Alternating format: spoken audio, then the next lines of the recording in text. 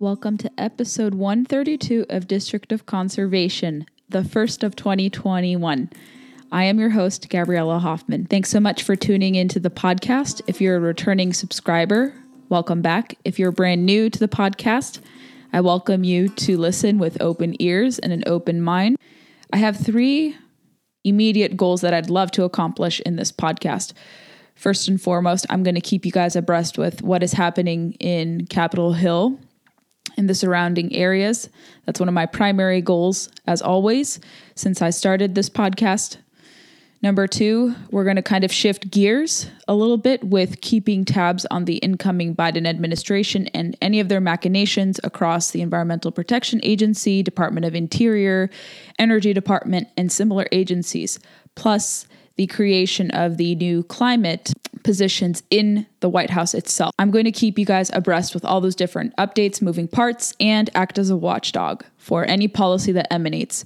Given what I've seen so far, I'm very pessimistic about true conservation being advanced. I think it's going to be a heavily preservationist administration to the detriment of sportsmen and women, but maybe I'll be proven wrong. However, early indications show that's not the case. And number three, I would love this to be, like I've mentioned before, a platform where Republicans who are conservationists and care deeply about conservation, environment, energy issues to come on and have this be a forum for them to speak freely about their positions, their thinking, and what is happening across Congress, their state legislatures, governor's office, and the like. So those are the three immediate goals of mine for 2021. I created a video, which I'll talk a little bit about here on the podcast today, about why there's this hypocrisy in the media over reaction to hunting photos posted by Democrat politicians versus Republican politicians, and the flack that both South Dakota Governor Kristi Noem and Senator Ted Cruz have received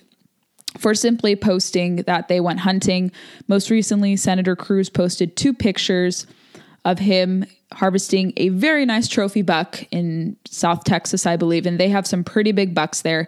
People had contention over the fact that he hunted it on private land and the fact that he did it while negotiations for COVID were being discussed. But my understanding was he was also in Washington, D.C. to deliberate on those issues.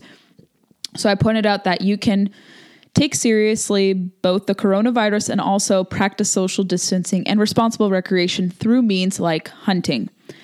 And I talked at length about not only kind of the hypocrisy about coverage, because people love to hate Republicans who do anything and then they attack them for going hunting, of course.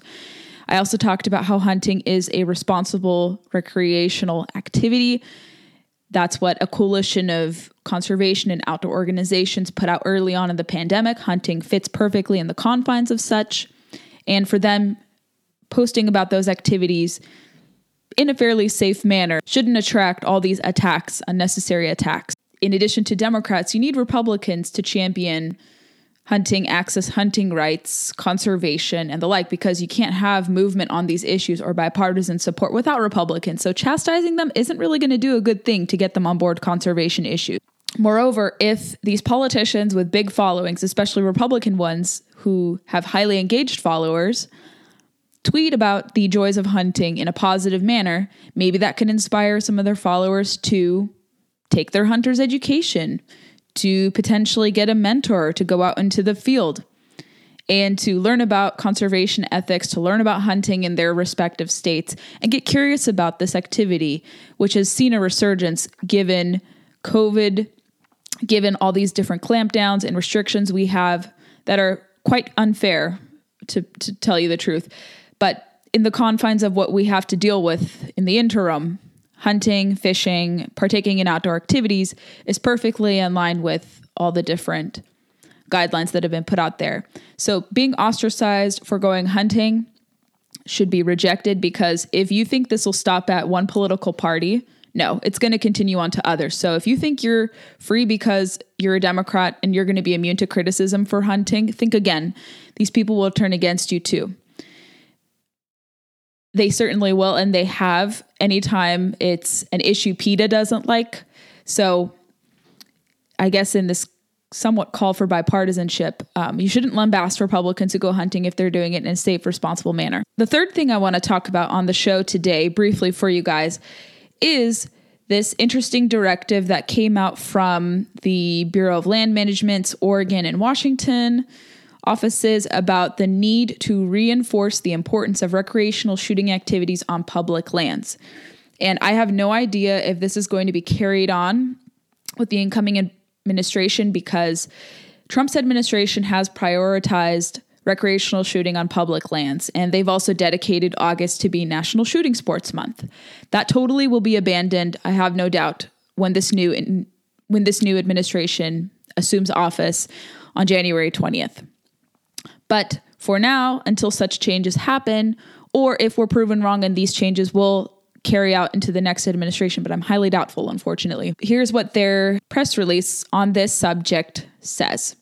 The Bureau of Land Management today, and this is from December 31st, wrote that they issued guidance designed to protect and expand recreational shooting opportunities on BLM-managed public lands. More than 99% of the 245 million surface acres managed by the agency are currently open to recreational shooting, and this guidance will help establish that these activities are allowed to continue wherever possible.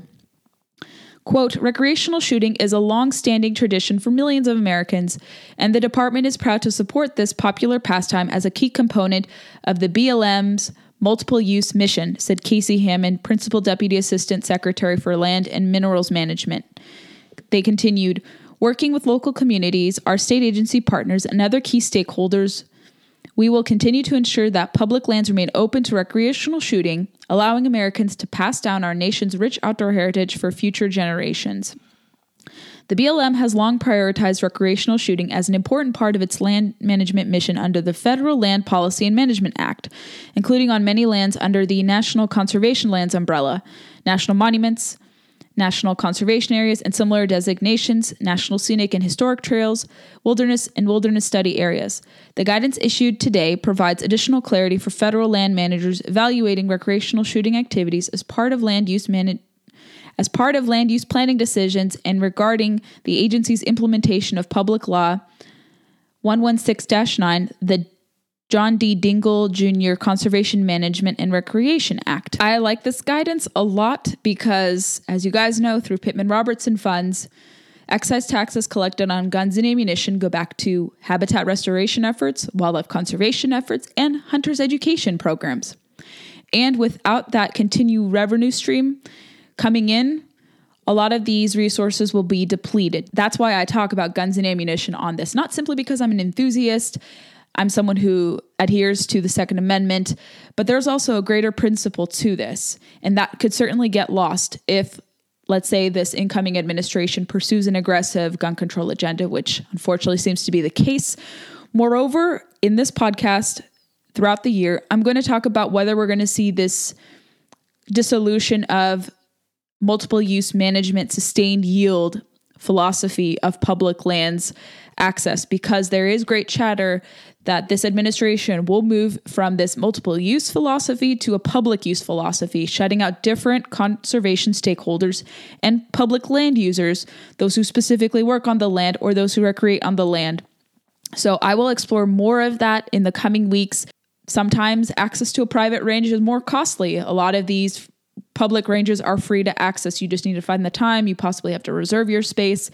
And public land has to be accessible for recreational shooters too, not just hunters and anglers. It has to be for every recreational user who has respect for the land and wants to value and cherish public lands access. Thanks for listening to the inaugural episode of 2021, and subscribe across your preferred platform. I encourage my listeners to listen primarily on Apple because about 60 to 61% of our listenership derives from that provider, but you're free to listen anywhere. Find us on Facebook, Instagram, and Twitter to never miss a beat or a guest announcement. Tomorrow, I'm going to be speaking with Roy Hill from Brownells. Roy is the communications director there, public relations manager. I have to get his title correct. But we're going to talk about what is happening on the gun industry side, talk about the ATF ruling, what the industry can anticipate in 2021, and so much more. So don't miss our conversation with Roy Hill tomorrow.